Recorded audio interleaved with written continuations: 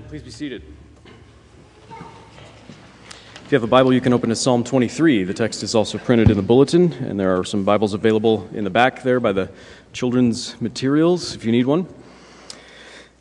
Psalm 23, it's one of the most familiar psalms, even among non-Christians. When Christians start reciting it, which most Christians can probably start reciting Psalm 23. A lot of Christians have it memorized, but when they do, even around non-Christians, they'll start to recognize, yeah, I know that one.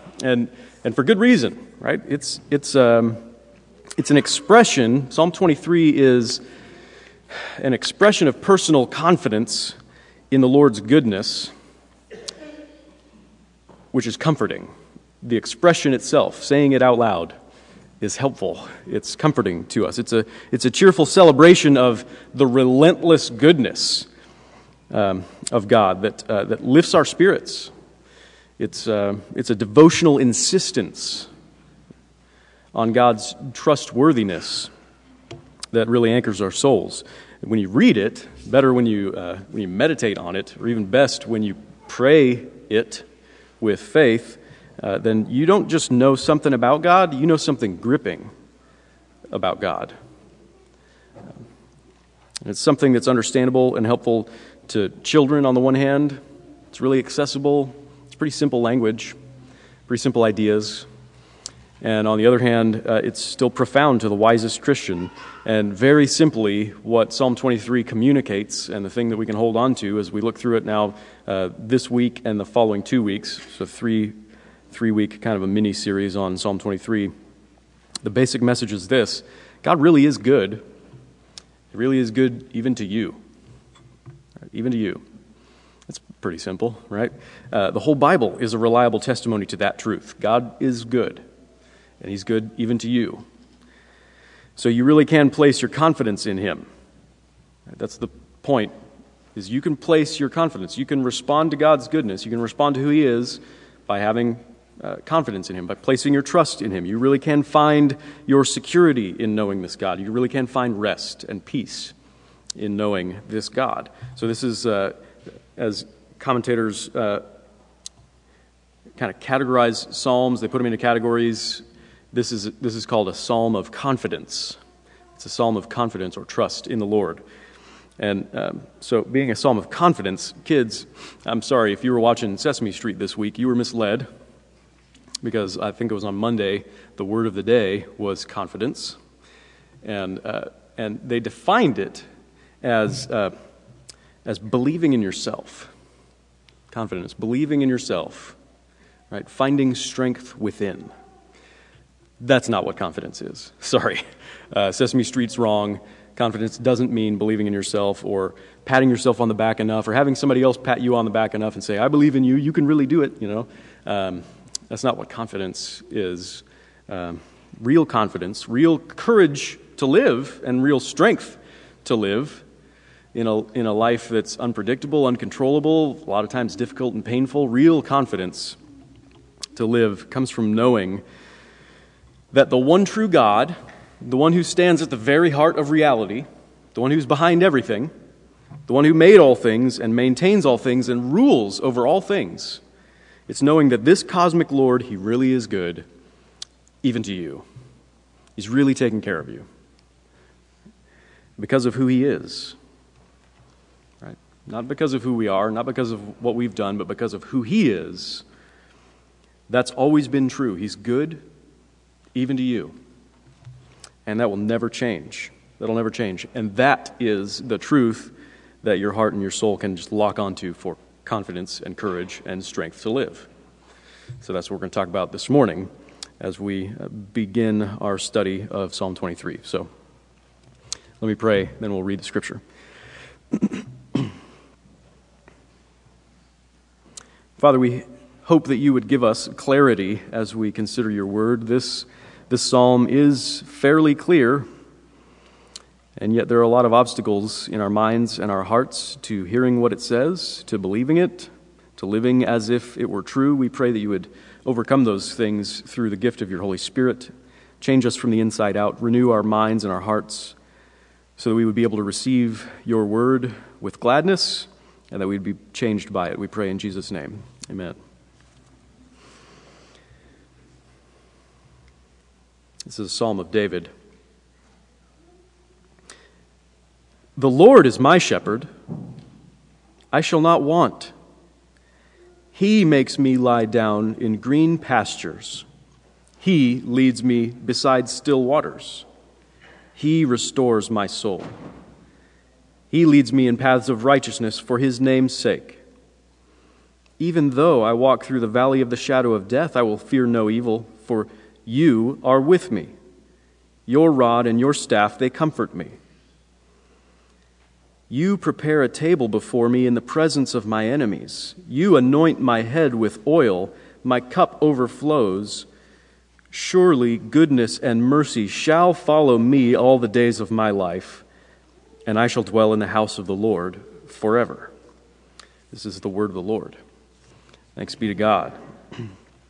So as you go through the short psalm, you've got two main images, metaphors, ways of talking about God and our relationship to him. You've got the shepherd image in verses 1 through 4, and we're going to take 2 weeks to explore that. Really, we're just starting this week to explore what it means that God is our shepherd, that the Lord is our shepherd. And then in verses 5 and 6, that he's our host, he's our friend, he's our companion. So we're beginning to look at what it means to say that the Lord is my shepherd. Shepherds are a fairly big deal in the Bible. I don't know if you've read through the Bible, paid attention to that. Shepherds are all over the place. Right? The first man, Adam, he was a gardener. That's usually what we think. He's also a shepherd, right? He was given dominion over all animals and told to take care of them. Right? So he was a shepherd, Adam was, and his son Abel was a shepherd. And then later down the line, Abraham was a shepherd. And his grandson, Jacob especially, is known for being a shepherd. And then much later, Moses. Right? Big names as you consider the course of history in the Scriptures. Moses for 40 years was a shepherd in a pretty tough place.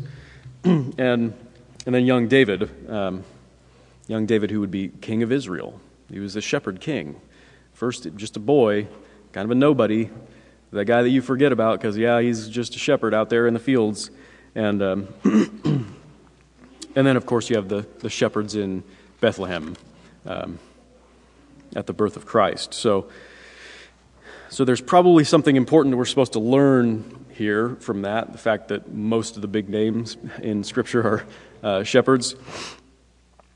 It's not that God looked at shepherds, saw them doing what they were doing, and said, hey, you know what? There's a good image there waiting to be capitalized on, right? There's a good analogy waiting to be drawn here. Instead, we need to think about it because God came first. God has a quality of shepherdness, if you will, and he decided to make shepherds a thing in order to tell us about himself. In order to disclose something about his true nature and character, he came up with the idea of shepherds. So, from the very outset, God made humanity in his image, people who would reflect aspects of his nature and his character. All of us are supposed to do that. All of us do that in some way. But from the very outset, he made humanity in his image, and he created them to be his representatives in the world, to stand in his place, actually, with regard to the rest of creation. And so he placed Adam among all the creatures to tend them and care for them. He placed Adam as his representative, as a shepherd, among all the creatures to tend them and to take care of them. So there's something about God, there's an aspect of his eternal identity that is reflected in shepherds, in humanity, caring for the little beasts. Right? Now, that has all sorts of ramifications for our relationship to the rest of creation and animals, but the metaphor of Psalm 23 it's not really talking about us in the shepherd's place. It puts us in the sheep's place, as the ones who were being cared for by God. We're the sheep in this metaphor, right? And that really is a common usage of the metaphor in the Bible. In Genesis 48, Jacob is blessing Joseph, and he blesses him by the God who has been my shepherd in all my life long to this day, he says. And Psalm 100, pretty familiar. I think it was our call to worship last week. He says, know that the Lord, He is God. It's He who made us, and we are His. We are His people, the sheep of His pasture. So it's a fairly common image for the Scripture to place us in the position of the sheep with God as our shepherd. There's also this idea throughout the Old Testament that God's people would have a man over them. We'd have a man over us as a shepherd. In Numbers 27, Moses is praying as the people of Israel are out in the desert wandering around. Moses prays that God would appoint a man so that the congregation of the Lord may not be as sheep that have no shepherd. So Moses asks God to give Israel a man as a shepherd, so God calls Joshua, to lead the congregation, to lead them where? Green pastures, right? The promised land flowing with milk and honey. That's what God's shepherd is going to do. And the people of Israel told David later, who wrote this psalm, they told him in 2 Samuel 5 and 1 Chronicles 11, that the Lord said to you, you shall be shepherd over my people Israel, and you'll be prince over Israel. Right, so there are plenty of times when it became obvious that these shepherds, they were temporary, they were faulty. The human shepherds of God's people were really botching the job, and God lamented and got fairly upset that it was as if his people had no shepherd. They were being taken advantage of in a lot of ways. In Ezekiel, in his prophecy in chapter 34, it's a big chapter about shepherding, and the leaders of Israel, especially the religious leaders of Israel, had done a very poor job in that role as shepherd of God's people. And so he condemns them. And in Ezekiel 34, he says, the weak you've not strengthened, the sick you've not healed, the injured you have not bound up, the strayed you have not brought back, the lost you've not sought, and with force and harshness you have ruled them. So they were scattered because there was no shepherd, and they became food for all the wild beasts. My sheep were scattered. They wandered over all the mountains and on every high hill. My sheep were scattered over all the face of the earth with none to search or seek for them. So he'd placed leaders of his people as his representatives to care for his people as shepherds care for the flocks, but they'd not represented him. They'd been self-serving. They'd taken advantage of the position that he had given to them, and they'd neglected the people under their charge, which God would not tolerate. So God would take the role upon himself. He would search out. This is what Ezekiel 34 is all about. He would search out and rescue the strayed, lost sheep. He would bind up the injured, and he would strengthen the weak. He would make them to lie down in good grazing land, the text says. He would feed them with good rich pasture. He himself would be the shepherd of their sheep. And so he says in verse 22 and following, I will rescue my flock, and I will set up over them one shepherd, my servant David. And he shall feed them. He shall feed them and be their shepherd. And I, the Lord, will be their God, and my servant David shall be prince among them. I am the Lord, I have spoken. So God himself would shepherd his people, and he would install his human shepherd prince over his people. And you hear more about this in the prophecy of Micah, a familiar one to us around Christmas time anyway. You, O Bethlehem, from you shall come forth for me one who is to be a ruler in Israel, whose coming forth is from of old, from ancient days, and he shall stand and shepherd his flock in the strength of the Lord, in the majesty of the name of the Lord his God. And they shall dwell secure, for now he shall be great to the ends of the earth, and he shall be their peace. And then along came Jesus, born in Bethlehem, born in David's city, surrounded by shepherds coming in from the fields where they were tending their flocks. The imagery is all coalescing on this person. And when, as Dave read in our gospel reading this morning, when he saw the crowds in a desolate place, valley of deep darkness, valley of the shadow of death, when he saw the crowds in a desolate place. He had compassion on them because they were like sheep without a shepherd. And he commanded them, he made them to lie down. He commanded them to sit down in groups on the green grass. Green grass. There's a link to our text. And he fed them, and he took care of them like a good shepherd. And when people, at another time in his ministry, when people who were impressed with their own righteousness thought they deserved something because they were good people, people who were impressed with their own righteousness, they complained that he seemed to be spending too much time with those really bad people, who probably don't deserve him to spend time with them. He told them this parable. What man of you, having 100 sheep, if he's lost one of them, does not leave the 99 in the open country and go after the one that is lost until he finds it? I tell you, there will be more joy in heaven over one sinner who repents than over 99 righteous persons who need no repentance. So he came to seek and to save the lost. It should be good news for people like us if we're honest with ourselves. He came to seek and save people like me, to bind up the injured and strengthen the weak, to provide true nourishment for his people like a good shepherd. He says that about himself in John chapter 10. I am the good shepherd. I know my sheep know me. I lay down my life for the sheep. This is the ultimate shepherding. He's bringing us to true rest. He's nourishing our souls. He's leading us to true righteousness. And Peter talks about it in 1 Peter 2. He says that he himself bore our sins in his body on the tree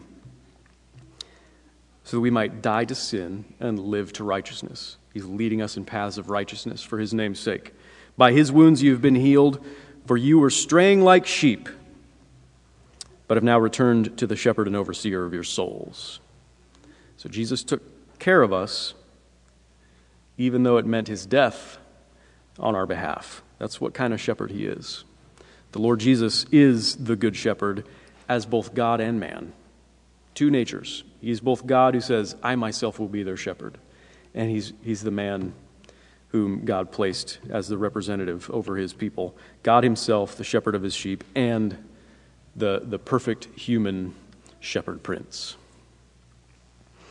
Adam, Abel, Abraham, Jacob, Moses, David, just shadows of the Lord who is our shepherd.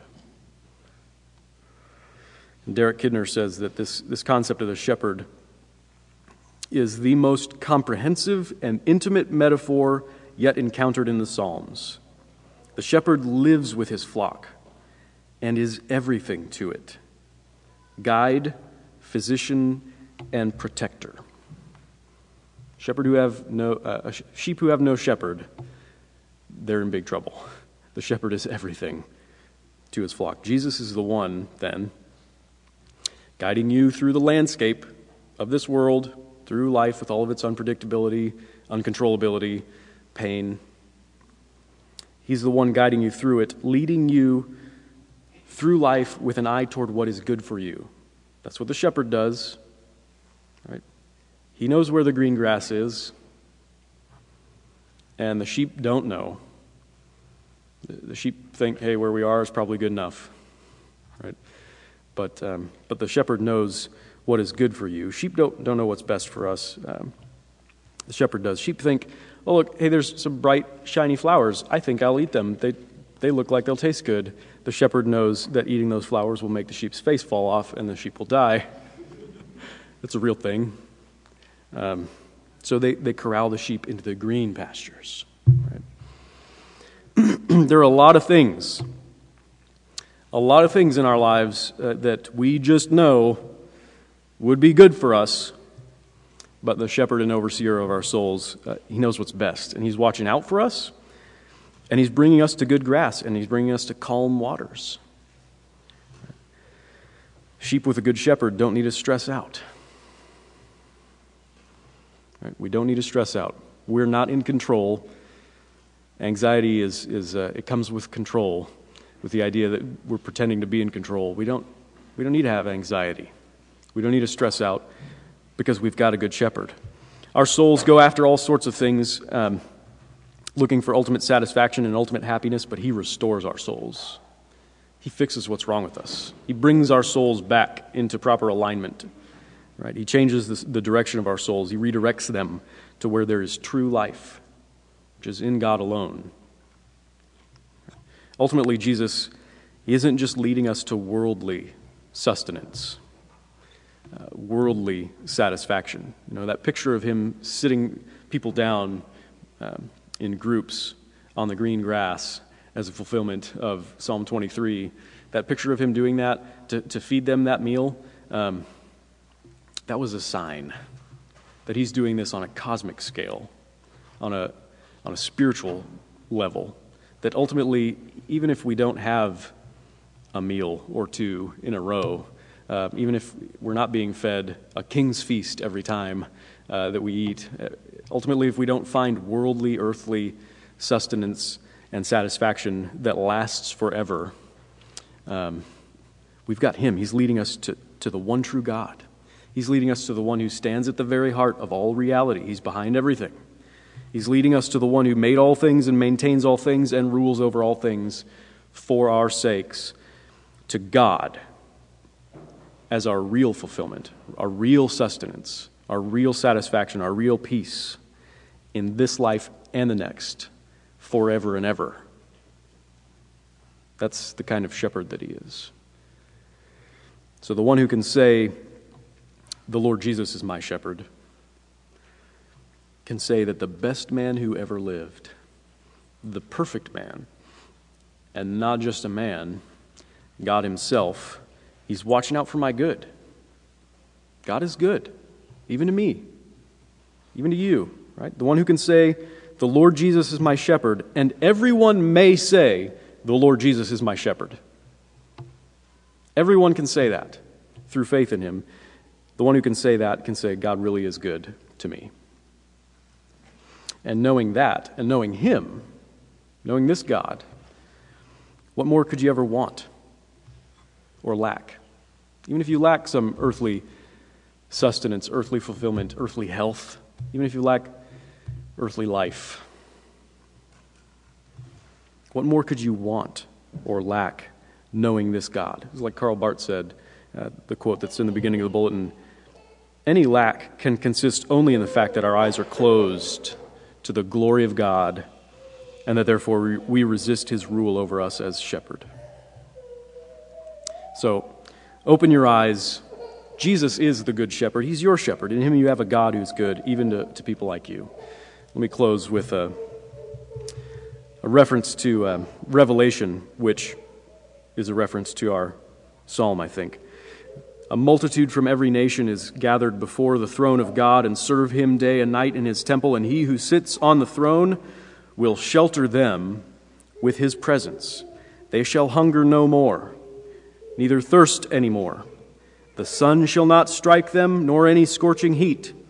For the Lamb in the midst of the throne will be their shepherd, and he will guide them to springs of living water, and God will wipe away every tear from their eyes." Amen. Let's pray. Lord Jesus, we look forward to the day when we will see you face to face, when we'll be in your presence, and your presence will shelter us from every evil thing. It will in fact wipe out all evil, and only good will remain, only love. Only you and us, and a right relationship, every tear wiped from our eyes, every need met, no want, no lack, because we see you face to face, our great shepherd. We pray that that vision and that hope would be real to us. We pray that we would know that it's assured and guaranteed to us because you gave yourself for us. You've already fulfilled what it means to be our good shepherd, the shepherd and overseer of our souls, because you've taken our burden and you've led us to God. You've given your life for us. So what will you withhold from us? In you we have every good thing. And we want to say that. We want to remember that. We want to profess that before the world. We want to latch onto that for our own hope and our confidence to live this life as sheep who are content to follow their shepherd wherever he may lead, because we know it's good, because you're leading us to God. We pray that you would help us to remember you as our shepherd. We pray in your name. Amen.